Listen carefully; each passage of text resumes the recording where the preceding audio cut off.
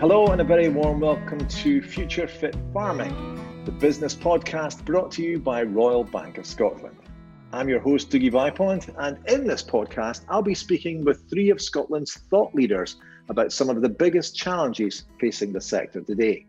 We'll also discuss their views on the opportunities for the future of agriculture in Scotland and how this vital sector can stay future fit. I'm delighted to welcome my three guests, Stephen Thompson, Dave Ray and Sally Williams. Stephen Thompson is a senior agricultural economist at Scotland's Rural College and acts as a knowledge-based lead with Safari Gateway. Stephen's work is heavily focused on agricultural policy and rural enterprise, the impacts of Brexit, and most recently supporting the evolving policy focus on agriculture, climate and biodiversity. He also led recent work on the use of non-UK seasonal labour in Scottish farming. Dave Ray is a professor of carbon management and education at Edinburgh University. Dave studies climate change and its interaction with greenhouse gas fluxes in managed and natural ecosystems around the world. Much of his work focuses on how changing land use can either exacerbate or mitigate future climate change, and how land use can be made more resilient to the future impacts of climate change. Dave is also a prolific author in climate change and also an advisor for the Scottish Government on rural policy and, you guessed it, climate change. My third guest today is Sally Williams, former chair of the Oxford Farming Conference, a leading international conference held in the UK for farming and agri-businesses. The OFC's mission is to inform, challenge and inspire its delegates to be a force for positive change throughout the industry. Sally also farms dairy and sheep in the Borders and is a strong advocate of utilising technology and precision farming methods. In fact, her pedigree Holstein herd are milked by 6 robotic units. Welcome, all of you. Hello. Hi there. Hi Diggy. Good to have you here. Now, let's just get straight into it, shall we? And set the scene. Stephen, first of all, for any of our viewers seeing this and not really sure of, the business of agriculture in Scotland and understanding the sector, could you give us a brief profile of it, please? Yeah, I suppose when we think at UK agricultural levels, we tend to get a picture of a green and pleasant land, and what Scotland has is an awful lot of rough grazing. So there are roughly 19,000 farm businesses in Scotland. They employ about 30,000 people. And last night I was writing a report and I was looking at the business turnover, the business premises and the employment in the agriculture, food and fisheries sector. And in rural areas, it is one of the major contributors to the economy and to the employment and to the income generation in those areas. And if we think about agriculture in that context, Scotland has got ambition to double its food and drink output to 30 billion by 2030. And then Scotland punches above its weight in terms of its population weight and probably in terms of its arable area or cropping area. It produces 14% of the UK's cereals. We produce 25% of the suckler beef, that is the specialist beef that's raised. 10% of the UK dairy herd. We have got a quarter of the strawberry and raspberry output of the UK, 22% of the UK potato production, 27% of the sheep sector. So we do an awful lot in terms of our food production, and we actually export quite a lot of our ruminant livestock, the sheep and beef, south of the border and into the continent. So, Stephen, clearly that's a hugely important part of the economy, and as you say, Scottish agriculture is punching above its weight. So how important will it be as we move forward through the 21st century, that Scotland continues to produce food? I think it's a vital question that's quite often asked is, where does food sit within the current debates on climate and biodiversity emergencies? And whilst we may have policies that appear to be focused on those issues, food production is at the heart of Scottish Government, or the current Scottish Government's policy. The Cabinet Secretary, Fergus Ewing, has said on numerous occasions within the farming-led groups that food, climate, and biodiversity are all important.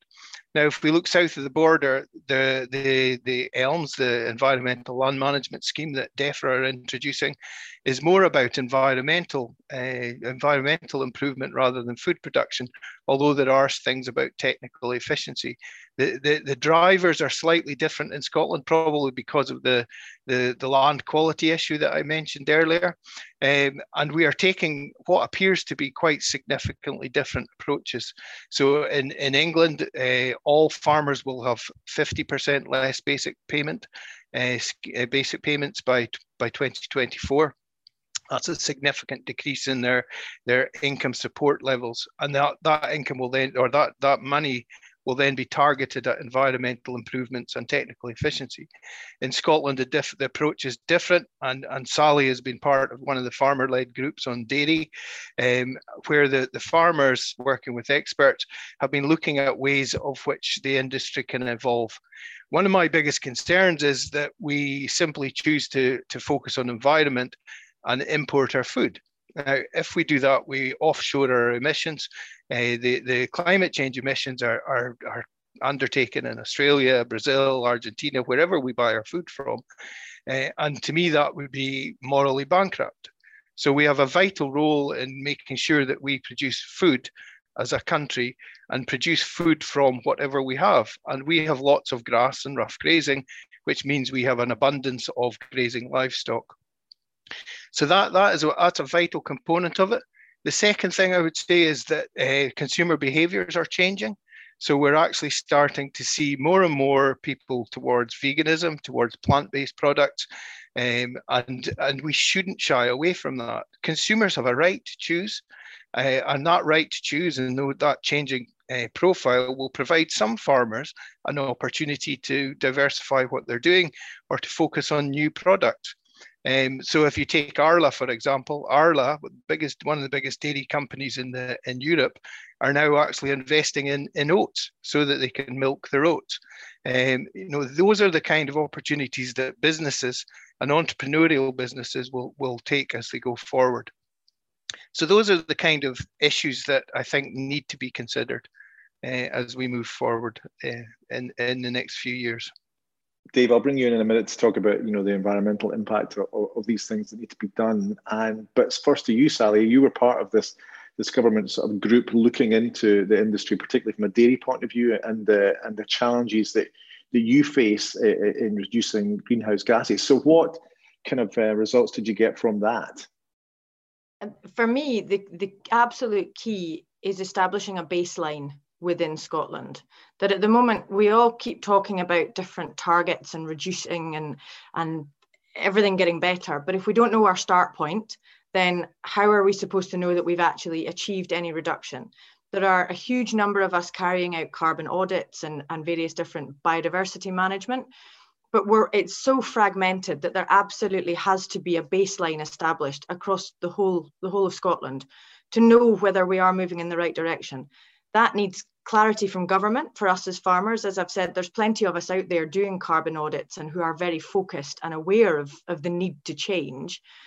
But if we're not guided, we could be blindly heading off for the wrong road that's then ultimately going to cost us at business level. But to address, as a very defensive dairy farmer, the changing consumer trends is a huge thing. But we also have to be very careful that we don't end up just chasing a fad. But when I say fad, not because I believe veganism is a fad, because I don't, it's here to stay. But we have to be very careful about allowing the consumer to drive some of that change if that is actually going to be destructive.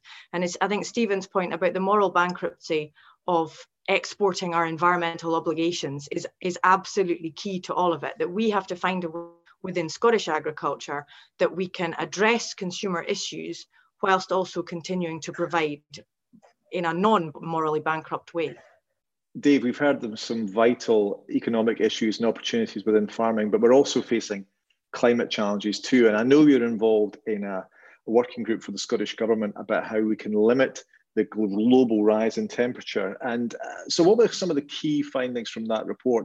And what do you think that farmers can play, or what role do you think farmers can play in the role in tackling climate change? And how crucial will that contribution be from farmers?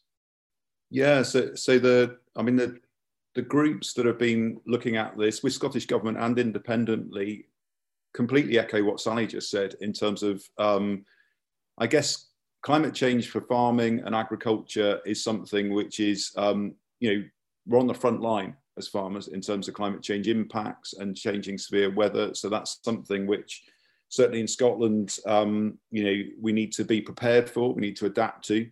But the other side of the coin is we're also a major source of emissions as a sector. So if we look at agriculture and related land use, it's about a quarter of our emissions in Scotland.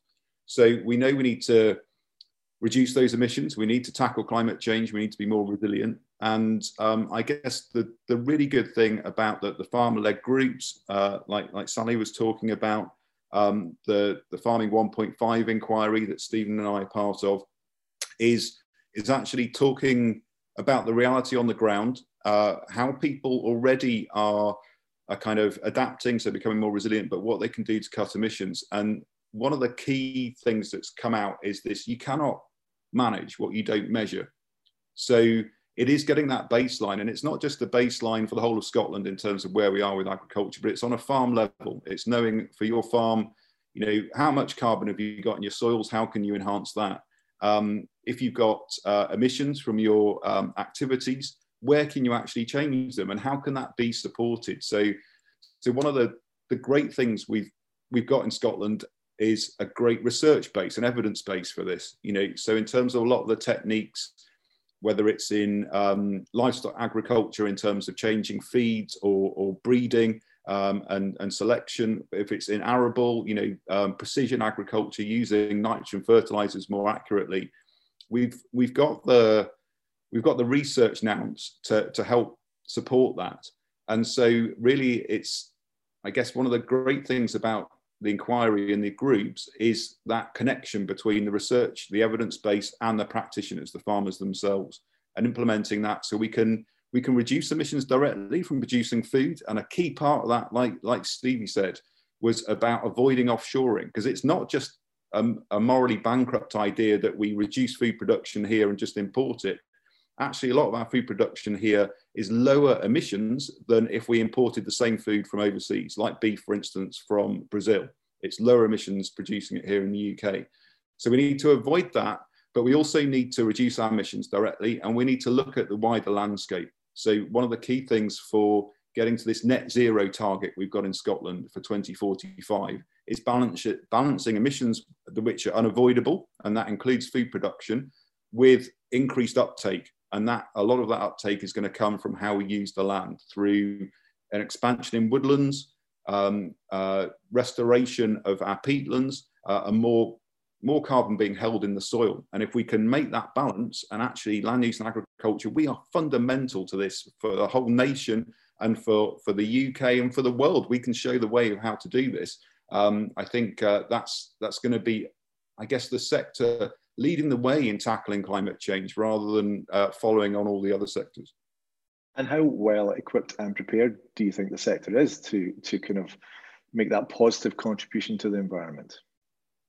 It's on that journey. We've got a lot to do in not much time. So we've had the Common Agricultural Policy, which has limited us to a certain extent in terms of where we've wanted to make change, and that hasn't been supported in terms of how land management is funded. A lot of the changes in land management, in low carbon farming or low emission farming, that's going to need help somewhat with the kit in terms of, this agricultural transformation fund we have in Scotland is around giving access to new equipment, to the kind of tools that we need to reduce emissions. There's also a massive need, and I go on about this too much, but I'm going to go on about it again, is about capacity building. So it's about making sure the advisory service is really top notch, is world leading, so that when we are doing our carbon audit or when we are reporting on on our emission reductions, we've got the support to do that. We know what to do on a farm level.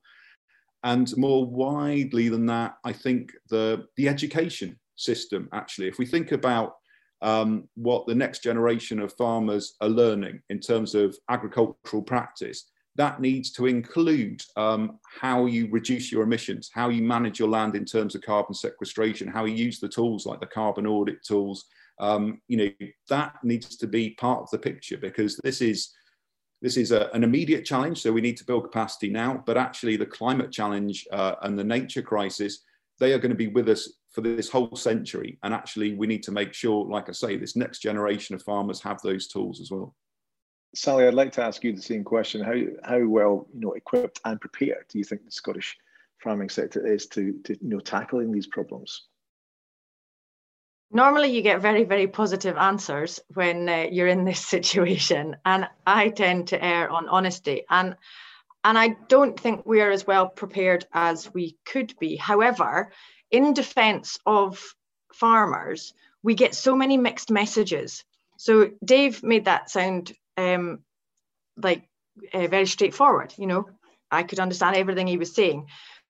But on the other side, you've got plenty of scientists out there, and I'll give an example of an American scientist, Frank Meitlener, and apologies if I've said his name wrong, who is very reassuring to anybody with ruminant agriculture that don't worry, we're not as bad as we think we are, and therefore there's maybe less impetus to do things.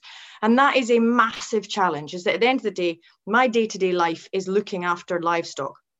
I physically don't have the time to read every scientist's latest Bible on how to save the planet. I want very straightforward guarantee, and apologies, I want guarantees, which I know that there's always going to be room for debate. Great. But what we need is actually clear, concise, this is the direction you are going to have to go in, because this is going to be the consequence. And again, I appreciate nobody has a crystal ball, but that it doesn't help the challenge facing Scottish agriculture when we've got so many conflicting ideas of how to take it forward. And it was really eye-opening to me, being part of the dairy sector climate change group, even within farmers, the different levels of understanding of climate change. And there becomes huge arguments about, well, we've got so much land, the sequestration deals with anything that we're producing. And it becomes a very easy excuse for, I don't need to look at the efficiency of my business, because look, I've got acres and acres and acres here that the grass is going to look after it for me. So we're not as prepared as we should be. But I would have said, once the clear direction of travel is given, and financial support, I'm afraid, is going to be essential, then I think Scottish agriculture is definitely on board to move in that direction. So Stephen, I'd like to ask you about, clearly, having these challenges, and I'll say opportunities as well within climate, because I can't just say it's challenges, because let's stay some degree of positivity as well, because we know it's going to be a difficult thing as well. And as Sally said, there's some support is going to be needed. But while this is all going on and all these targets are going to have to be met, Scotland's produce is still going to have to be seen at home and abroad as some of the best in the world. So how do we carry on doing that, keeping that important sector kind of shouting high from the rooftops, saying we're here, we're doing good things? Should the government be supporting financially a little more about getting that the right produce home and abroad to the right places? The opportunities for our food to be sold internationally and locally, this is absolutely bought into sustainability. So we're starting to see consumers, a lot of consumers, or particularly the wealthy consumers globally, actually switching on to the sustainability of their food and locality of their food. So that produces an opportunity for some farmers. Now, not all of our produce goes to the top end of the market. It covers all bases. And the key for us is to send the messages that Scotland is a producer of very green and environmentally friendly product. Now, Jim Walker in the Suckler Beef Climate Group, he was absolutely convinced that this is going to be a unique selling point for Scotland internationally. So we have got a reputation internationally for whisky, for Scotch salmon, and let's piggyback on them. People have a close affinity with Scotland, understand our landscape, understand our heritage, understand tartan, understand our mountains, etc. Sell our beef, sell our lamb on that basis. Now, what that may mean is that we might need to change our attitudes with how we deal with food processing. So, for example, we currently don't slaughter any lamb through halal methods. Yet there's a huge market in the Middle East for lamb. Qatar has just fallen out with Australia. They had a massive deal, $300 million deal with Australia, which they've withdrawn from. So there are markets there, but if we don't follow their processes, then we can't get into those markets. So currently, if Scottish lamb was to go to Qatar, it would have to go down to England, culled in England, and then exported. So there are opportunities for us here. Why we don't go down those routes, I don't know, because the little known fact is pretty much all New Zealand and Australia lamb that comes into this country is culled by that process, but nobody seems to understand that or care about that. But we seem very concerned about it when we talk about processing. So opportunities abound if we're willing to do things that the markets offer. Now, the international trade, so Liz Truss is dealing with an awful lot of trade deals just now. Trade deals open doors. They don't build market penetration and market your market. You have to then get in and do an awful lot of legwork to actually sell your product into these markets, to generate the interest in your product. And that's going to take a lot of investment.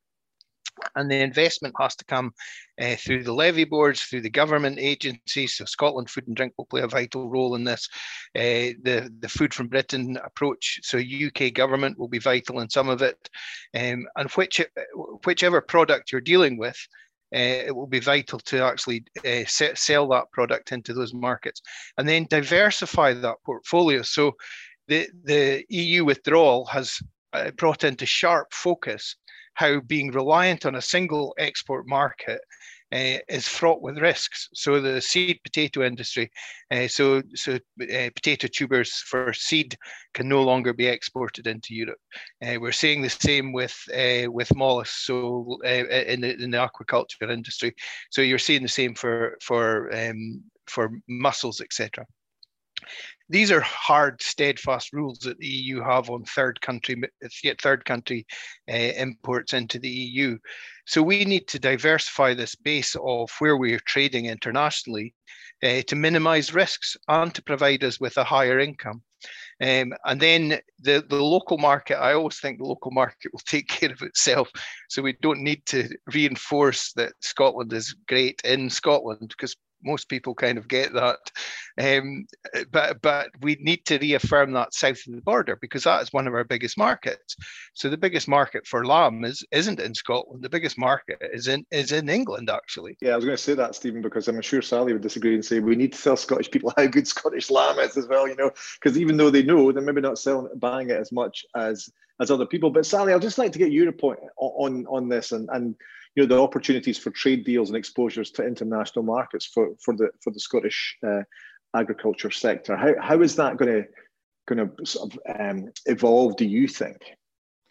Yeah, Stephen covered pretty much everything I was going to say as he was speaking. I was scribbling down notes thinking, oh, this is the point I would make, and then he went on to make it. So thank you, Stephen.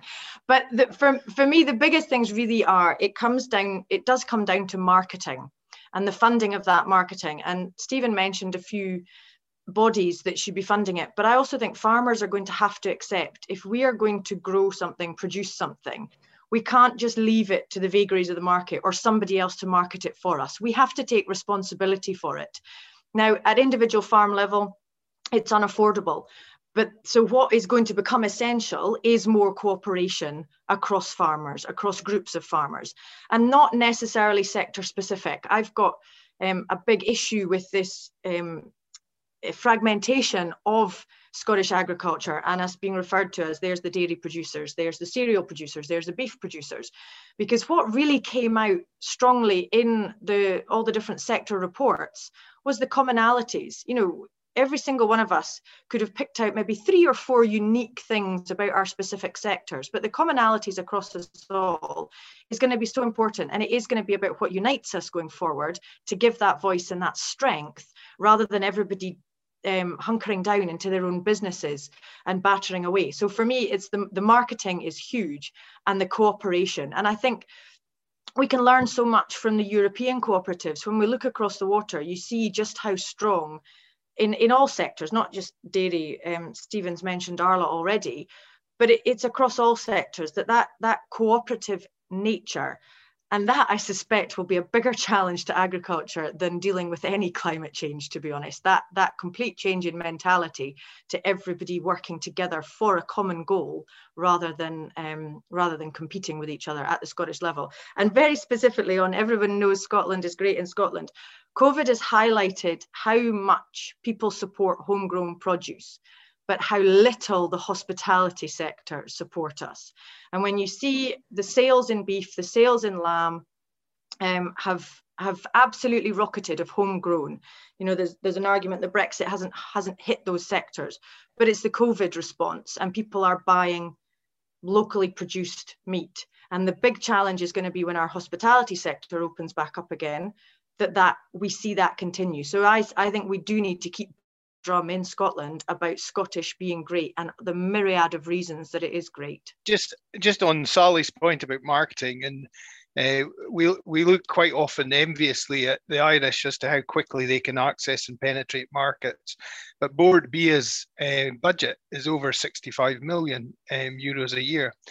And that comes right back to the nub of the question, or the point that Sally was making, which is we need to invest in accessing markets, because if we don't do that, then we ain't ever going to achieve what they appear to be able to achieve in a short space of time. Which then means that we're absolutely aligned to DEFRA and to the Welsh Government approaches, and that means that all we're doing is actually delivering it in a slightly different way. So there are risks, but there are also opportunities to actually coalesce around the same messages on biodiversity and climate. So international markets are obviously a big opportunity for Scottish farmers, but they're also a big opportunity for international farmers, because then the Scottish market is open and they'll be looking to send things here as well. Yeah, and there's been quite a lot of noise about this in the sort of lead up to the UK agricultural bill being passed.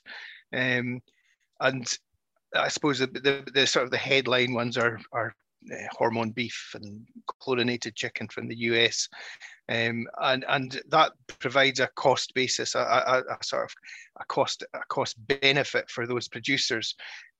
So the Trade and Agriculture Commission in the UK was set up to actually look at this and try and address some of the concerns. They've got the unparalleled difficulty of trying to make sure that consumers have choice and cheap food, but also safeguarding the industry. So the standards on antibiotic use, on labelling, on welfare, on environment, all of those kind of things need to be considered. And that's not an easy thing to do in the current WTO rules, the World Trade Organization rules. But the government it's within their grasp to actually make sure, as Sally had mentioned earlier, that there is not a race to the bottom with regards to standards and cutting costs, that we maintain our standards and we're proud of those standards. And the bit that kind of everybody forgets is that in America, in Australia, in Argentina, there are lots of producers that don't use hormones that actually have got excellent product that can enter into our markets currently. And they can continue to do so. And if we give them preferential access or allow that through trade deals, then if they've got a lower cost basis, they will go for this market. Currently, Australia and New Zealand, they're focusing quite heavily on the Middle East. Developing countries are where you're seeing increased demand for meat products. So it's whether or not it's lucrative enough for them to shift their focus into this market. And of course, the world trade position is that most product, when people are exporting, kind of has a home to go to already. So it's not as if there's going to be suddenly a huge insurge of product. But over the long period of time, people will target the UK because it's seen as a lucrative market. Okay, David, I want to speak to you as well, just, because I think we were talking almost about challenges with climate change and the environmental thing. And I want you to kind of finish on some kind of positivity in terms of, what farmers can be doing that's going to positively impact their industry, their business as well, whilst making a wider, bigger, positive impact on the environment.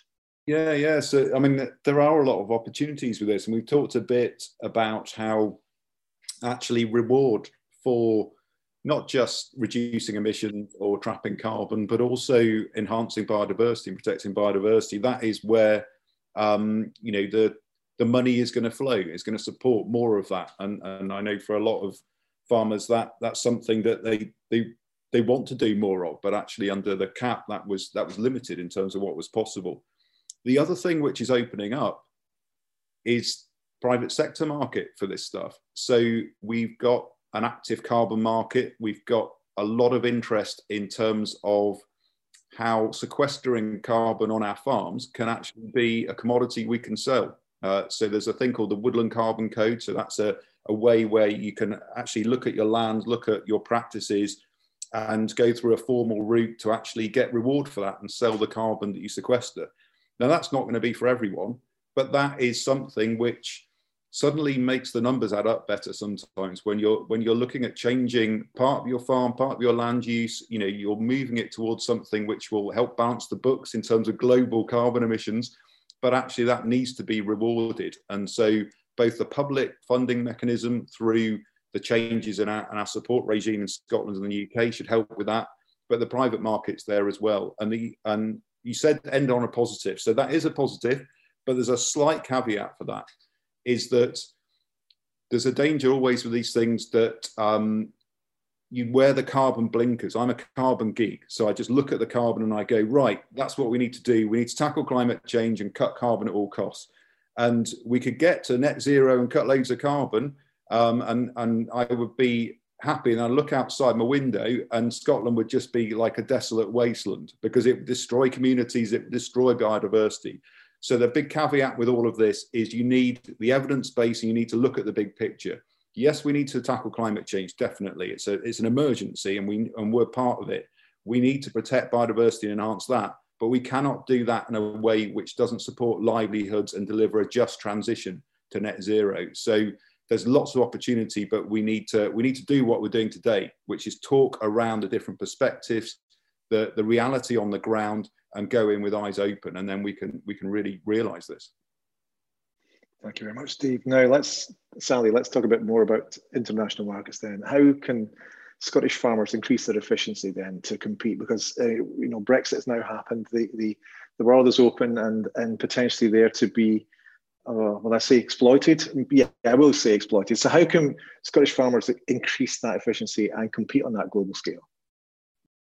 I think we have to be very careful about the use of the word efficiency, because by increasing our efficiency doesn't necessarily increase the margin that we can charge. And I think for me, the international element is actually all about margin rather than necessarily our efficiency. And I will come to your question properly, I promise. But I think we have to be very careful about using efficiency, because in my opinion, the risk is with that is it just becomes a race to the bottom, that everybody is looking to cut costs, whether it's carbon efficiency is a slightly different discussion.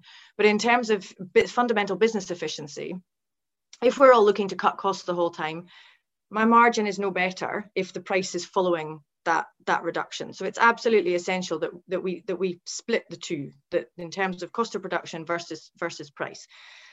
But I think we also beat ourselves up a little bit too much, that there's already huge numbers of farmers who are trading on an international basis already, whether it's in the finished product, whether it's in the livestock, the genetics. It is happening. We are, every country, I suspect, classes themselves as world leaders, but we're no different. There are absolutely brilliant examples of people who are already doing it, who are achieving it. But I think for me, it's all about not getting so hung up on price and looking at competing to bring it down. It's actually, come back to marketing again and go out and actually sell what we are doing, rather than getting hung up on what a New Zealand farmer can produce compared with what we can produce. We are Scottish agriculture, and we need to be proud of that and go out there with, this is what our offering is, rather than worrying about other people's offerings. It's about the positives that we produce, which is it's phenomenal. Anybody who comes on a Scottish farm goes away absolutely elated with the fact that that's where their food has come from. And I think we need to be prouder of that. It's very easy to to end up in your echo chamber of all the pressures that are coming at us. But you have to look at it from the big picture, and what we do is pretty incredible, and we have to go out there and tell that story. Absolutely. So I'm going to ask the same question to all of you just to round things up. And what one action would you encourage businesses working in Scotland's agriculture sector or related sector to take from having listened to our discussion today? And I'll start with Stephen, I think. So I suppose from my perspective, the key message is just grasp this opportunity when it comes. There will be support in terms of advice. There will be support in terms of transformation pot that Dave mentioned. And you may also get an uplift if you join some of these pilots for the first couple of years. So to take those opportunities to have a deep look at your business. Dave, the same question to you. Yeah, so I'd echo Stevie and say don't wait for this to come and hit you. Whether, you know, so talk to your advisor, talk to your union rep. You know, obviously everyone is hugely busy, and it's really tempting to go, oh, you know, they'll sort this out in Holyrood or in the government, and we'll see what they come to. And that means, you know, your voice isn't heard, and you also haven't got that opportunity to kind of, just that when we're allowed in the pubs again, having a chat about, okay, as a group, how are we going to engage with this? There's these things called regional land use partnerships. So they're going to be piloted this year. We'll have these frameworks coming in the next couple of years. As a farmer, you need to know about these, because that will be a way for you to, again, have a voice within your region. So don't just sit and wait for it to come to you. Get out there and talk. Obviously, at the moment, virtually, unfortunately. Sally, I'm coming to you last. Now, I apologise, because I'm only coming to you last because as the former chair of the Oxford Farming Conference, you're all about positivity, and I want to finish on a very positive note. And I know that some of the things that Stephen and Dave just said, you probably would have put in that answer. But so for the last time, same question to you, please. Well, exactly. I should have muscled in, because they've said Sorry. Exactly. No, it's fine. But on the genuine positivity, it is, don't be scared about this. It is. In my lifetime in agriculture, I'm only 37, but this is the biggest thing that I hope that I'm going to have to deal with in my career within agriculture. And it is, as Dave said, about trying to make the time. It's very easy when we're bogged down in the day-to-day grind of running our businesses, of crop walking or walking through your stock. Those are all the things that's what we love to do, and sitting down and reading line after line after line of policy might not exactly be why we signed up to get involved in agriculture. However, we have to do it, and there is huge opportunity out there. And find out your baseline, that and the sky's the limit. You know, once you know where your starting point is, then everything becomes manageable. It's terrifying to most of us because we don't know where we're even starting from. We've potentially been pummeled by you're not climate friendly and you need to improve. The reality is we're doing a good job already, but there's huge room for improvement. The technical efficiency that Stephen mentioned, I was being slightly glib about my efficiency to cut margin, but the technical efficiency thing is massive, but we have to know where we're starting from. So find out your baseline, benchmark like mad, and just enjoy the future that we're going to provide for everybody to enjoy. Brought to you by Royal Bank of Scotland. In my next episode, I'll be talking to 3 farmers from across Scotland to hear about the issues facing them on a more practical level and what they're doing today to create opportunities to stay future fit for tomorrow. To listen to this episode again, simply go to our YouTube channel, and for more thought leadership on this sector, simply search agriculture on the free Royal Bank Business Hub.